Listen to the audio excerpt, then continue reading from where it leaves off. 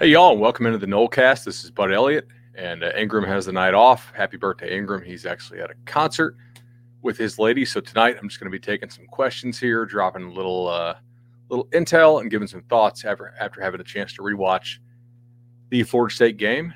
And Graham will be back in time for the Syracuse preview. So with that, let's go ahead and get right into it. As always, we thank our title sponsor, Louisiana Hot Sauce, as well as Tarpon Cellars. Just awesome products right there. I put Louisiana hot sauce on basically everything except for my Tarpon Cellars wine. Tarpon Cellars wine, a great gift to give somebody for the holidays coming up. Maybe bring a bottle of it with you to Thanksgiving. So, yeah, let's go ahead and get into our questions. Most of these come from Patreon, but some of them also come from email and from Twitter. That's just nolecast@gmail.com, at Nolecast, or patreon.com/Nolecast if you are so inclined. The first one comes from Dan, and he says, why doesn't FSU run more RPO? Well, they did run some RPO in this game. They ran some in the first half, a little more in the second half, and sometimes it worked, and sometimes it didn't. Generally, teams that can man you up are going to make it more difficult for you to run RPOs. And Louisville is a team that can play man if they want to. Wake Forest certainly came out and played a lot of man. If you're playing man on the back end, that is a better defense to play if you have better athletes. Obviously, there are some vulnerabilities, but you're not necessarily going to get sucked up in that run read if you're that defender, if you're in charge of guarding that man. So that is one reason why teams are playing FSU more manned up than they have in the past. At least according to Kenny Dillingham. I think the numbers back him up as well on that. So that's kind of one of the main reasons. That you can't just, hey, let's go play more RPO if teams can just man you up, which so far they've been able to. There was a bit of a problem in this game, too, in that FSU's receivers, for the most part, were pretty locked down. And with the offensive line being so hamstrung, Louisville routinely got pressure without blitzing. So a 3, sometimes 4-man rush would get home. And that was really problematic because if you can cover with 5 and you can get home with 3, you know what?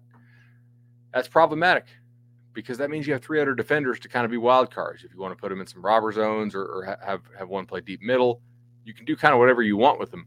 And that's difficult to stop or to beat really as an offense, but certainly certainly something that maybe they'll look into doing more of depending on the team, right? All right.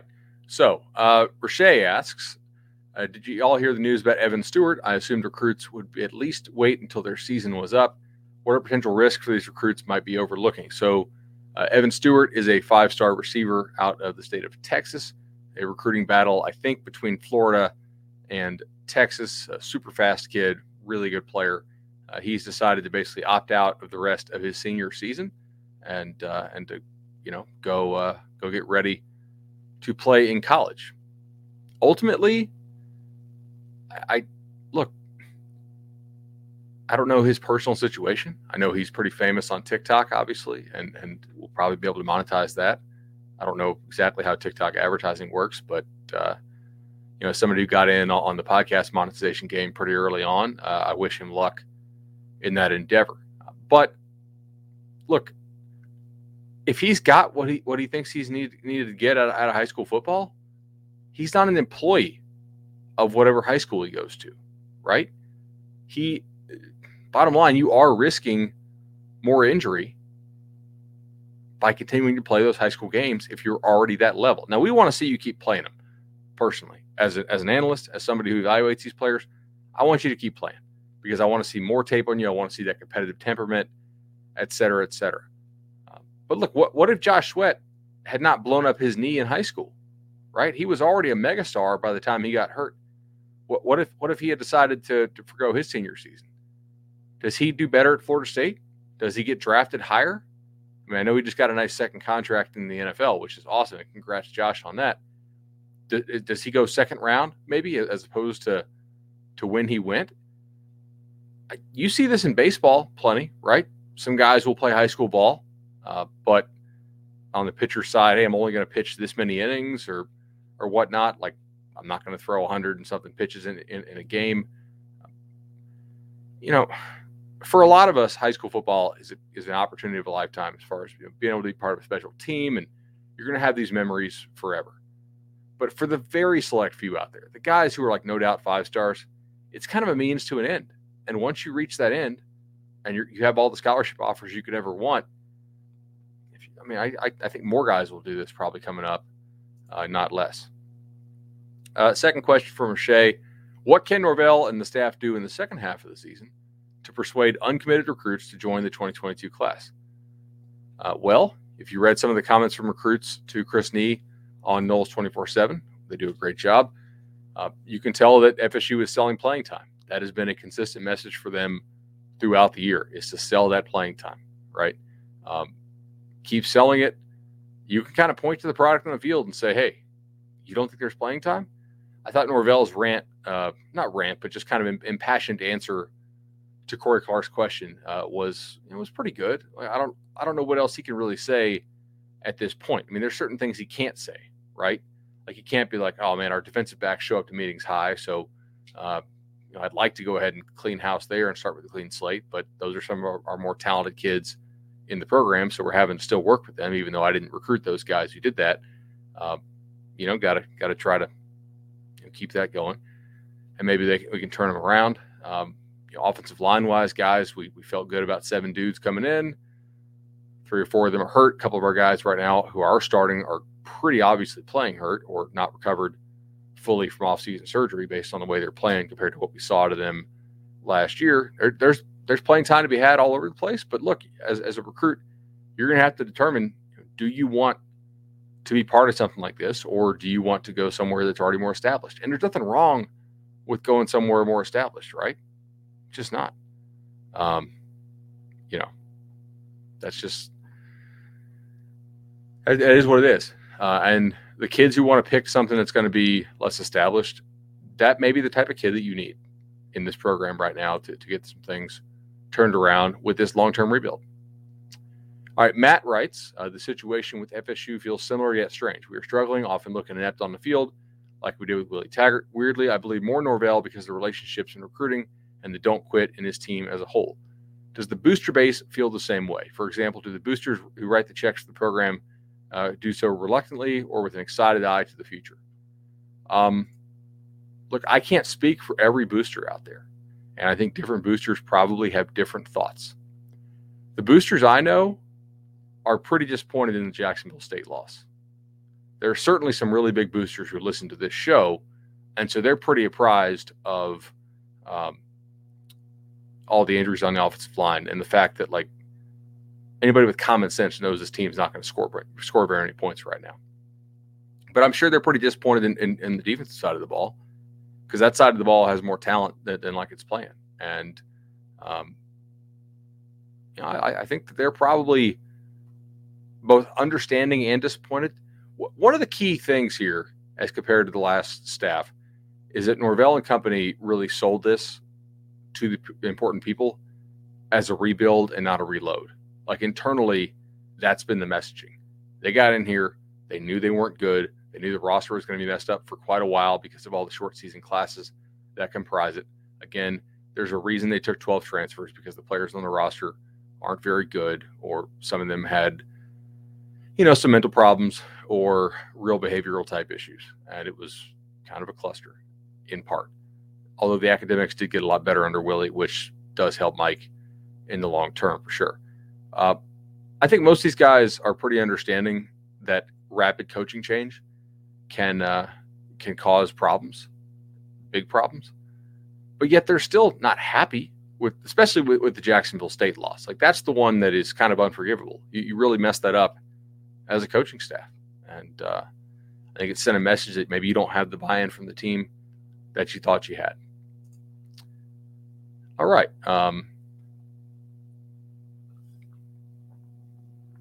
Lee asked a question about Norvell's message/rant. Do you think it was needed? I mean, look, he got teed up. I obviously, I think Corey asked him a good question, but that was a fastball, and he hit it out of the park, I thought, right? Seeing him get fired up is something I think probably more fans wanted to see. it can't hurt to send that to recruits, I would say. You know, Ali also asks, you guys said before it gets worse before it gets better, and people just didn't want to hear it. With that being said, is this team as bad as their record indicates?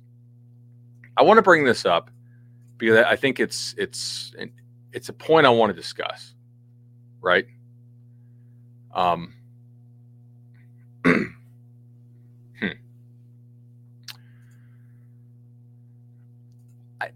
You can argue that this team is as bad as its record because it really screwed up the Jacksonville State game. However, their second order wins on the year, which is not a perfect stat, but it is a stat that I do pay attention to, is 2.2. So like the baseline metrics say this team should be 2-2 based on how they've played. You know, they've dropped all the way to 73rd in SP plus. But 73rd, and they started out 50th in the preseason.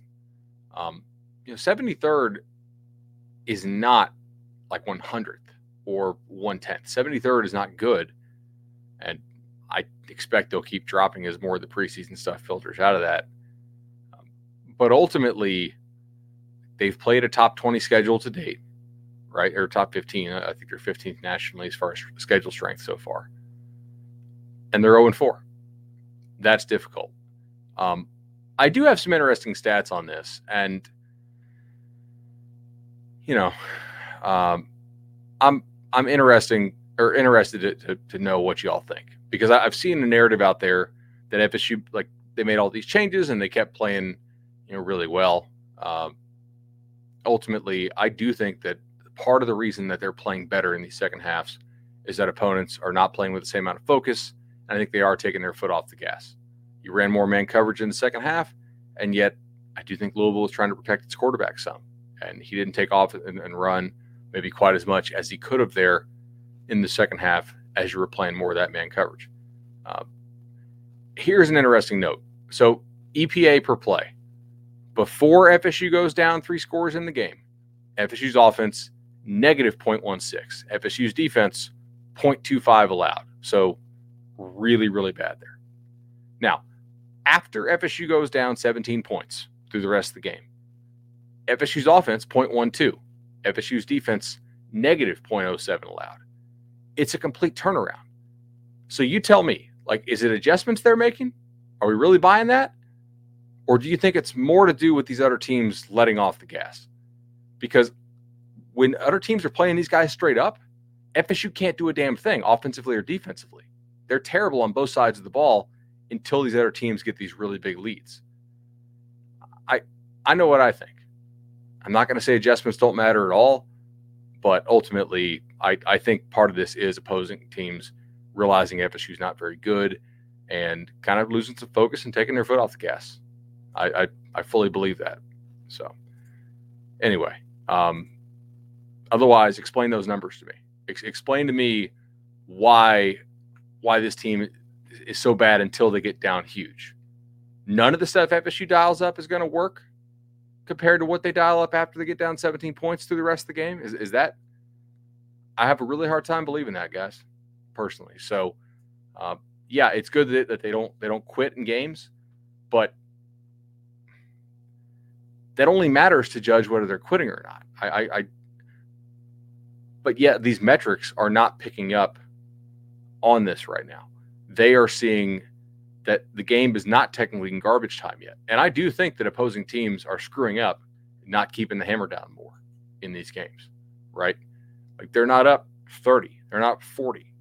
Like, in some cases, they're up like 18 or 15 or 16.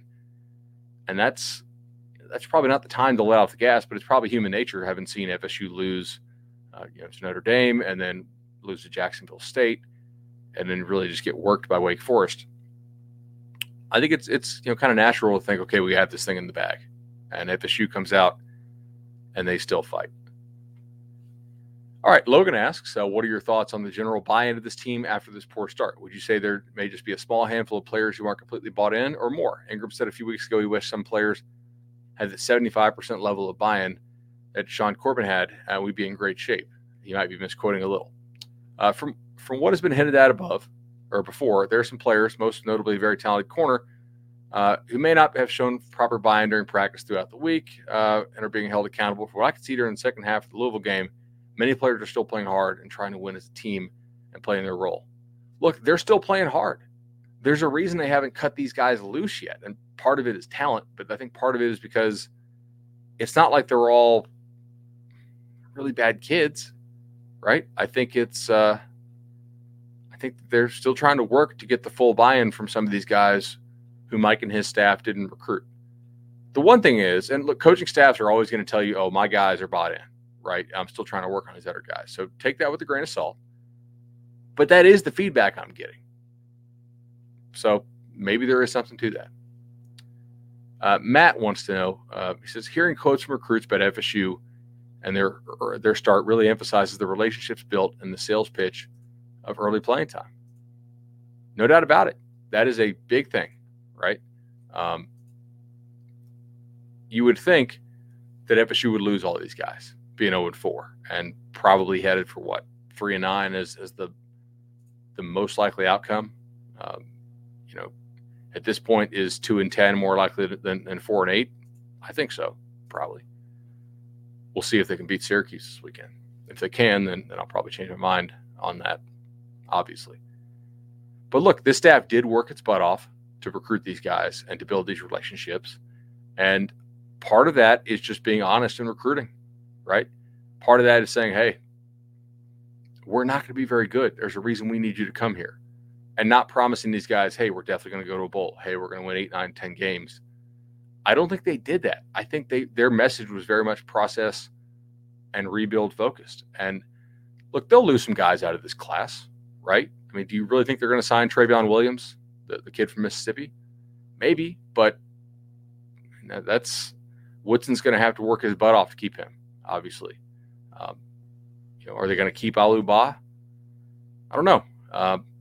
He's always wanted to keep his options open and take more visits, and he's probably the best offensive lineman they have committed right now in the class, and George is on him. So we'll see.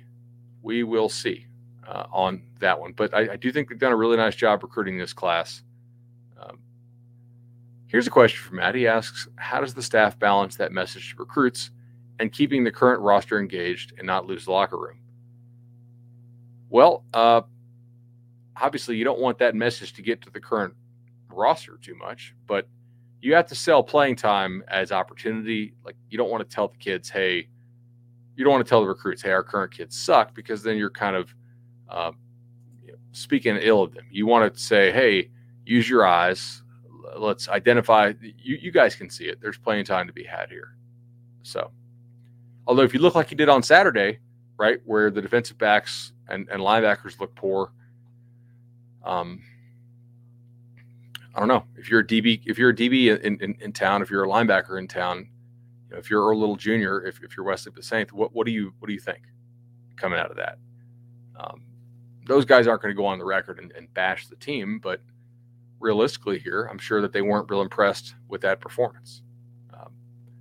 If you were in the stadium, did it ever really feel like FSU had a shot to win that game? Not for me. I know what the scoreboard said, but it never really felt like they had a real shot to win that thing. Felt like they were out of it after about the first 20 minutes of the ballgame. But with those two kids, look, if Earl Little, if for some reason Bama doesn't have room, I think FSU actually has a shot, which is crazy to say, right? With Besaint, I know a lot of people think Miami for him. I got to tell you, I think that West Virginia and Penn State are probably equally big threats as Miami. Obviously, Miami's not having a good year. Their linebacking core does not look very good, so there's playing time opportunity there, just like there is in Tallahassee. So we'll have to see kind of what happens with that one. All right. Cool. So let's, TJ says, do you think our limited, quote unquote, offensive success has come from the fact that in games 1 and 4, there was no plan to rotate quarterbacks? Also, what's going on with Travis Jay, of what you can speak of? Thank you for your realistic thoughts, and I hate that I missed last weekend. Well, we missed you too, man. Township was a blast. A lot of folks came out. We were excited to see them. Certainly, we'd like to have even more, but we understand kind of how the season is going. Well, I think that the main thing is that the Notre Dame game was by far the healthiest that the offense has been all year. And the health has just declined every week, essentially.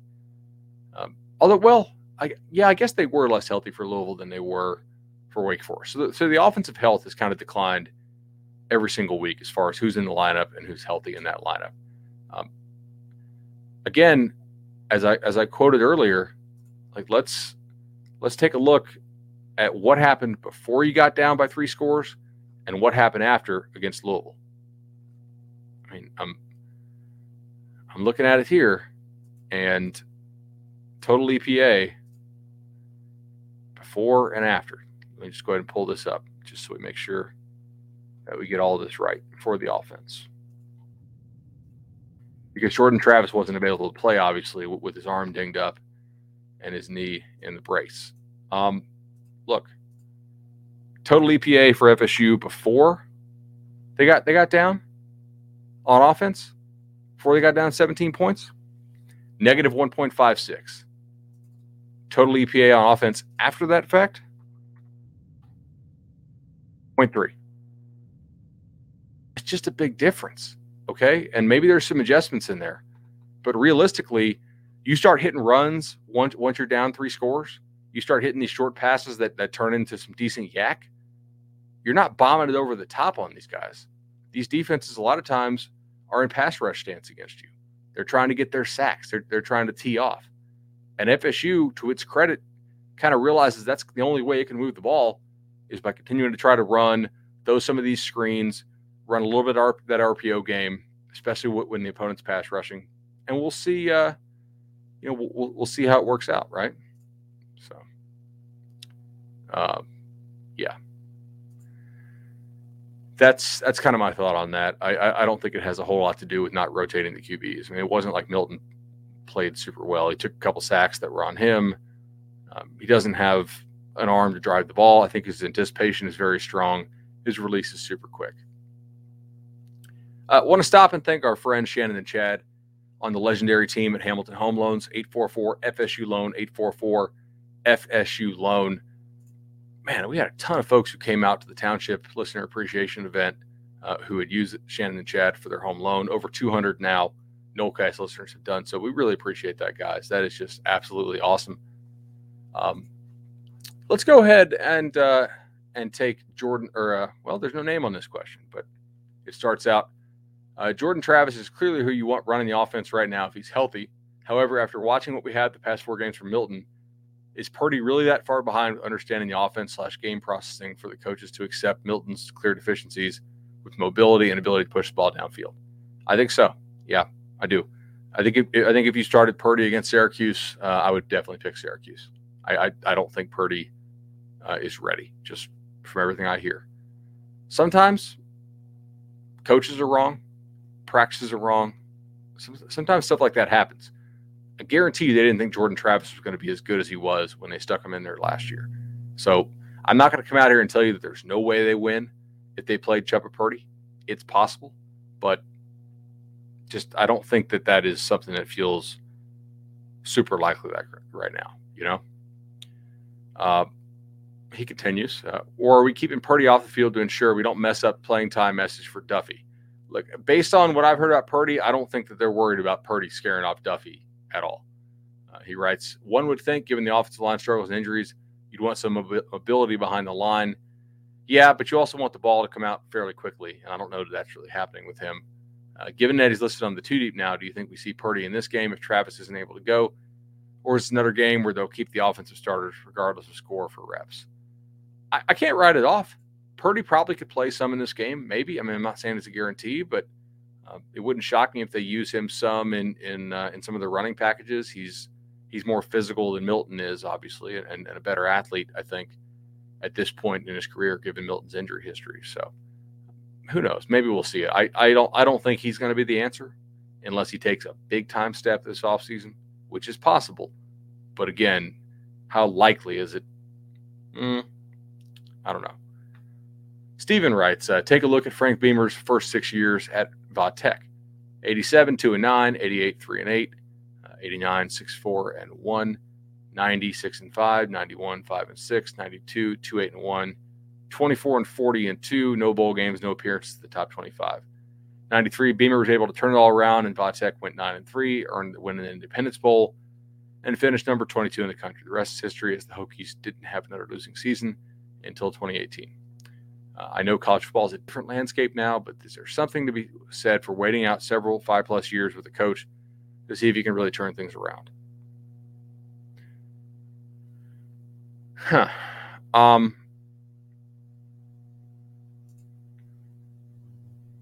If this was not the early signing period era, and if FSU had not just fired a guy after 19 games, I think that next year would be a super important year for Mike Norvell.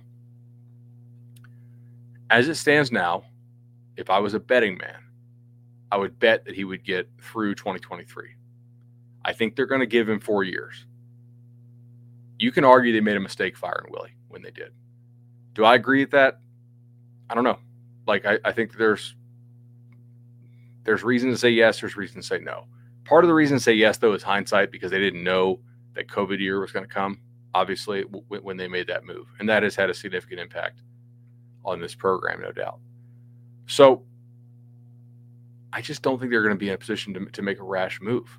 I mean, who's going to come in here and turn things around super fast? They need Mike and his staff to keep recruiting, and they need to see what they can do as far as developing players and just provide some level of stability. I do know that the power players are confident in what Mike is doing at practice and behind the scenes as far as laying the foundation. But I don't think any kind of major turnaround is coming this year or next. Obviously, like this year, the thing I think that could help them out is if they get some people back who can block, because they're not going to get better receiver talent all of a sudden, and the quarterback room is not going to transform all of a sudden. The only real major change I could see helping them this year is getting some of those offensive linemen back and healthier. Maybe the bye week helps them out with that. But, right now, I do think he's going to get quite a bit of time just because they're not in a position to make any kind of crazy move like that. All right. Caleb asks, hey, can it be said that FSU has been exempt from these type of rebuilds due to the long tenure of Bobby Bowden and the somewhat smooth transition to Jimbo for the last 40 years? That being said, it seems that literally every blue button program in the country has gone through what we are now experiencing in order to get continuity back and to rise again to relevance. I look at it as it's our turn now, and understand that, as you pointed out repeatedly on your pod, this is a several-year rebuild, and we're going to have to take some lumps along the way. I mean, what program out there has not rebuilt in recent memory? Like in my lifetime, what program has not rebuilt?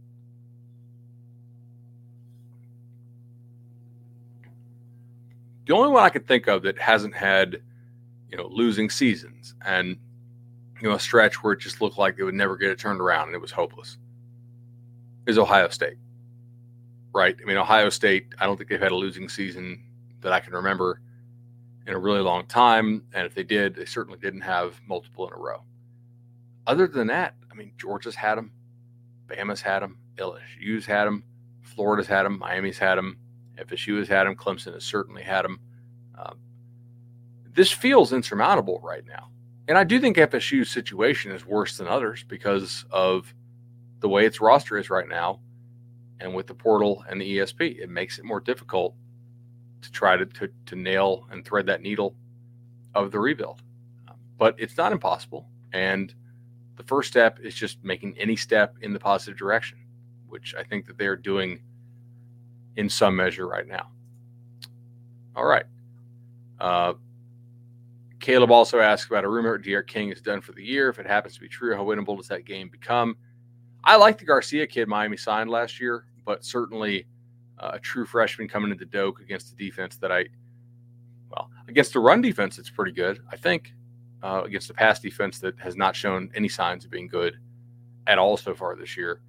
We'll see how well Miami can throw. The real question there will be, is that a game where you can block them? Right now, I think the answer is no, right? I don't think you have any shot to beat Miami with this current offensive line setup. If you get a lot healthier, and if King doesn't play, then you'll have a shot to beat them. Will they be favored? Yeah, they'll still be favored. But right now, Miami is not a team you can beat. with this offensive line configuration because you just won't get those guys blocked. And that's just you allowed 11 tackles for loss in this last game on 75, 76 snaps. Kenny Dillingham can say, stand up there and talk about how they got a lot of the penalties cleaned up, but this time they just got behind the chain so much. Yeah, but that's not play calling. A lot of that is your guys just getting beat. They're not having quite as many of these just Olay missed assignments. There's still some, but to me, the offense doesn't look terribly coached. I think the defensive side has some coaching issues, and I do think they'll probably have a new defensive coordinator next year, barring some miraculous turnaround. You almost have to, I think. But the offense is just a player issue to me. I'm very confident in the track record that Mike Norvell and those guys have on the offensive side of the ball of getting things done and scoring points. They're pretty clearly overmatched at this point. All right, Mason asks, hey guys, longtime listener and huge fan. You kept my expectations for FSU football realistic for the last 5 years. My sanity thanks you. Mason, I appreciate it. I feel like we still overshot it this year, but I just couldn't have predicted that loss to Jacksonville State. If you had told me they were missing this guy and this guy and this guy, I probably would have picked Wake and Louisville over them, as I did in the previous show. But in the preseason, we didn't know they were going to have all those guys out. My question is, do you think there will be a point this season where a light switch flips for this team and the penalties, turnovers, etc., start to decline to a normal, competent level? I read some quotes recently from the coaches where it seems they legitimately thought the complacency of this team as a whole wasn't going to be this bad. It's just the coaches covering shortfalls for legitimate belief. Look, I saw what Jarvis Brownlee said as far as they were kind of complacent coming out or whatever the term he used was. Lackadaisical, I think maybe is what he said. Do you really buy that? Because I don't. I don't buy that at all. I think that this is not a very good pass defense, especially when it has to play zone against a mobile quarterback. And I think that some of these opponents are not staying mentally sharp throughout the game once they get a big lead. I think they're like, all right, now we got him. And to its credit, FSU keeps fighting. I just don't buy the idea that all of a sudden that FSU is just turning it on. I don't think FSU has an effort problem for the most part. I really don't. Will they have a decline in penalties?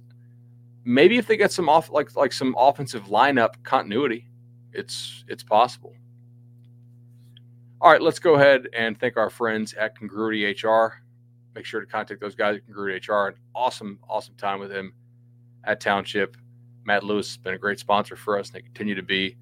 And look, the feedback has been great. Everybody who's called those guys up absolutely loves them. HR solutions, payroll solutions, whatever you need, Congruity helps your business with its alignment. So give them a shout, Congruity HR. Tell them the Nolecast sent you. All right, let's go to James. James says, hey, a little Travis Hunter talk, never heard of Noel fan. We have big dreams of Hunter excelling at receiver and corner, but realistically, he eventually has to pick one for the NFL if he achieves his potential. When a player has the talent to develop either way, how do evaluators decide where a player would develop best? Well, with receiver, I think part of it is ball skills, right? Do you have great hands? Do you pluck the ball well? How do you play the ball in the air? If you're really, really good at that, I kind of want you to play receiver if I'm an evaluator. How do you mirror? How's your back pedal? How are your transitions? Are you a guy who is better when he knows where he's going, or are you a guy, relative to competition, who's really excels with reacting? And I think Hunter, honestly, has pretty good reactionary skills and great closing speed, but his ball skills are also really nice. So that's why it's so hard. I do think he's going to play both ways in Tallahassee. Mark says, do you guys think when putting together this coaching staff, Norvell put too much emphasis on recruiting and not enough on on-field coaching ability? No, I actually think the opposite. And I think if they make some changes in the offseason, they will probably get even better recruiters in here. Look, it's going to become a harder product to sell for the 2023 class coming off this season. I don't know much about the history of the most position coaches, so I may be way off base. Just going what we've seen in 13 games, according to Mark. If this is the case with the state of the roster, is the recruiting over X's and O's a better strategy anyway? So you just finishing out his question. I kind of jumped the gun there. Look, I think they're going to go more heavily recruiting when they make some changes this offseason. I would set the over-under for offseason coaching changes at like 2.5, probably. And I think that there will be at least one of those guys who has changed out to get a better recruiter there. All right, taking out the transfers. With knowing what you know today, which FSU recruiting class is better, 2018 or 2020? That's an interesting question. Let's go ahead and pull up those classes just to remember exactly who was in them. There's, of course, going to be some bias in this answer because the 2020 class has only been on campus for 2 years, where the 18 has been for 4. All right. Okay, let's see this.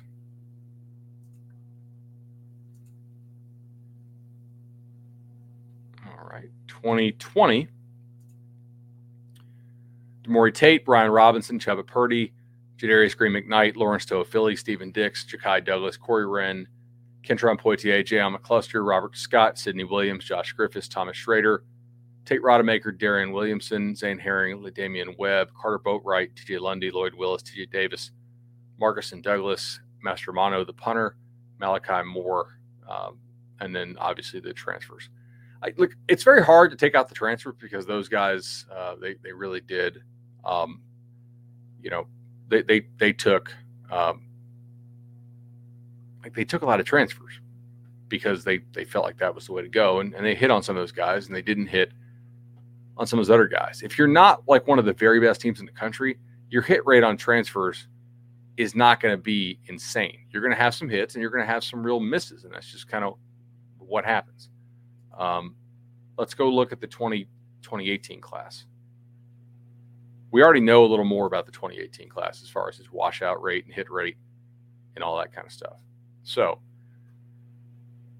Jaden Lars Woodby, A.J. Lighton, Asante Samuel, Robert Cooper, Warren Thompson, Trayshawn Harrison, Xavier Peters, Malcolm Lamar, Isaiah Bolden, Gaynor, Cam McDonald, Christian Meadows, Briggs, Jordan Young, Anthony Grant, Christian Armstrong, Chapman, Jalen Goes, Chaz Neal, and Keyshawn Hilton. I mean, I kind of lean towards 2018 ultimately as being better, but they're both bad, right? They're both really bad. This is what happens when you have an early signing period class. Your attrition rate, as far as guys who don't finish out their eligibility, and I take out dudes who go pro early of that, obviously, because that would be unfair to count that against a squad. It's going to be north of 70%. Like think about the guys who actually finished their eligibility at FSU in that 2018 class. So Samuel went pro early, but Woodby no, Lighton no, Cooper yes, Thompson no, Harrison no, Peters no, Lamar no, Bolden no, Gaynor yes, McDonald yes, Meadows no, Briggs yes, Jordan Young yes so far, Anthony Grant no, Armstrong no, Adams no, Chapman no, Goss yes, Chaz Neal no, and Keyshawn Hilton yes. I mean, that's well over half your dudes in that class who did not finish out their time at FSU, and some of them lasted not very long at all. Now let's look here at FSU for 2020 class. This is going to be higher numbers because you've only had dudes on campus for 2 years. But Demore Tate still around, Brian Robinson still around. Neither have been contributors at all so far. Purdy, the same thing, not a contributor. Green-McKnight, not a contributor at all. Toafili, third string running back at best. Stephen Dix hasn't seemed like he picked up the defense yet. Ja'Kai Douglas, somewhat of a contributor. Corey Wren, no. Kendron Poitier, no. McCluster, don't think he's ever going to play here. Robert Scott, that's a hit. Sidney Williams, I think, is a hit, probably. Griffiths is gone. Schrader has the injury and, just doesn't look like a guy who's going to be contributing anytime soon physically. So he really needs to get after it there now that he's, on sort of the tail end of that recovery process. Rodemaker, I don't think is going to do anything. Williamson, the receiver, we'll see. I mean, he couldn't really catch last year and in camp, but he's played more in games this year. I know he's had a couple decent practices. Zane Herring, we'll see. LaDamian Webb's already gone. Carter Boatwright, no, definitely not. DJ Lundy is in the lineup, so I guess we count him. Boyd Willis, I still have some hopes for. TJ Davis, probably not. Douglas, very questionable in my mind. Mastromano, the punter, and then he's a walk-on. He shouldn't be listed in the scholarship signing chart. So yeah, like those classes are both really bad. That really speaks to how bad FSU's roster is right now. They do not have functional depth at several positions. If the starters go down, the guys they have behind them are not ACC quality. Do you really want to throw another head coach in here anytime soon and have one of those classes? Because it's not just FSU. Even the staffs out there that are having success in the early signing period era, that first class they signed is terrible. Like the only one that's kept it together that I can find is Chip Kelly among the teams that like recruit, at a quote unquote high level. A&M's got like a 70+% attrition rate off their first class too. I think Florida was like the high 60s. So again, the kids you think you're getting in the early signing period signing day are probably available for a bad reason. Either they're a bad kid or they have a flaw that like the rating services didn't know about necessarily or didn't put enough weight into. And the coaching staffs out there who are established staffs probably in many cases passed on these kids. Not all of them, but a decent number of them, right? And you were available to get them for a reason and not a good one. Kind of like I talked about in the transfer portal. Okay, it's not that easy to find some of these guys in the transfer portal. So, anyway, yeah. All right, cool. Let's go ahead, and I have an email question that I have to find here. I thought I started. Let's see if I can find it.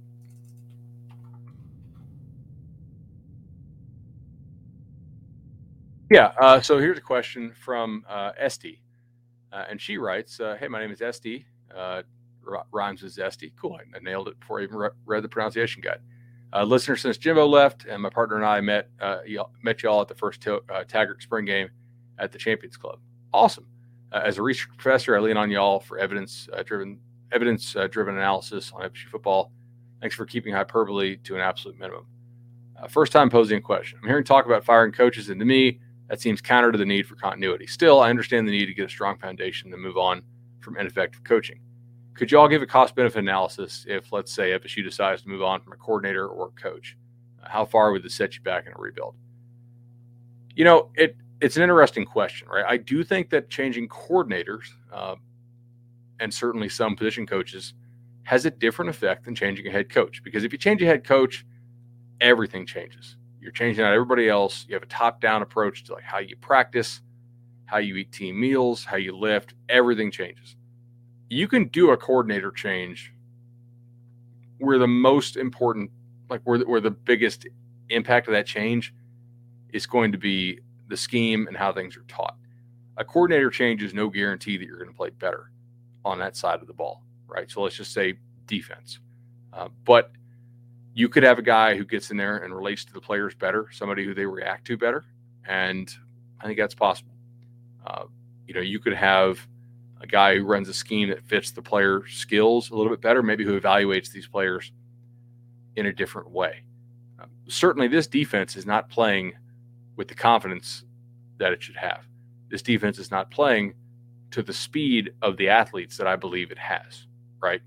I'm not saying that they have a track team out there, but I've seen these guys run in like recruiting camp settings, and they clearly don't play to that athleticism, which to me means they're not fully bought into what the defensive staff is doing with them right now. Obviously, I think Woodson and Papuchis are extremely safe, but we'll see about some of those other spots as the season goes on.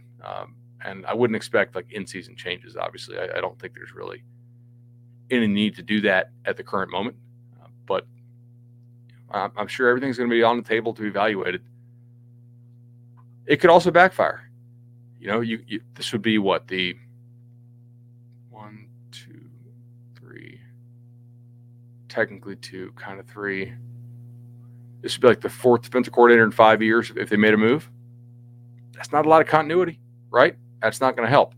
But if you think you got the wrong guy in there, or you think that maybe you have a guy you liked, but it's just not gelling with the recruits and with the players, you got to go ahead and make a change.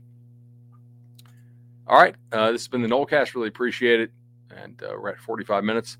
I will see you all again, literally on Thursday or Friday, for our Syracuse preview. And make sure you tune into that. I've been looking into Syracuse quite a bit, even though I'm not real confident in this FSU team right now, especially with who's out and hurt.